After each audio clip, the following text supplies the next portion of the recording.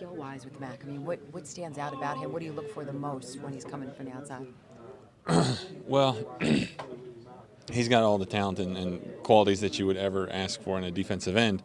But he plays with a really good team too. They're good across the board on their D line. They're good across the board on their linebackers and DBs. So it's not just him. It's the combination of everything that makes it that much more difficult.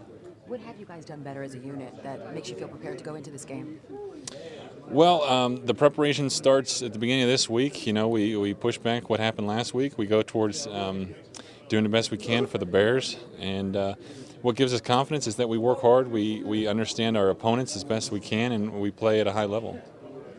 For a younger player like Chad, who's going to line up against Khalil once in a while, what is it especially challenging for someone like that?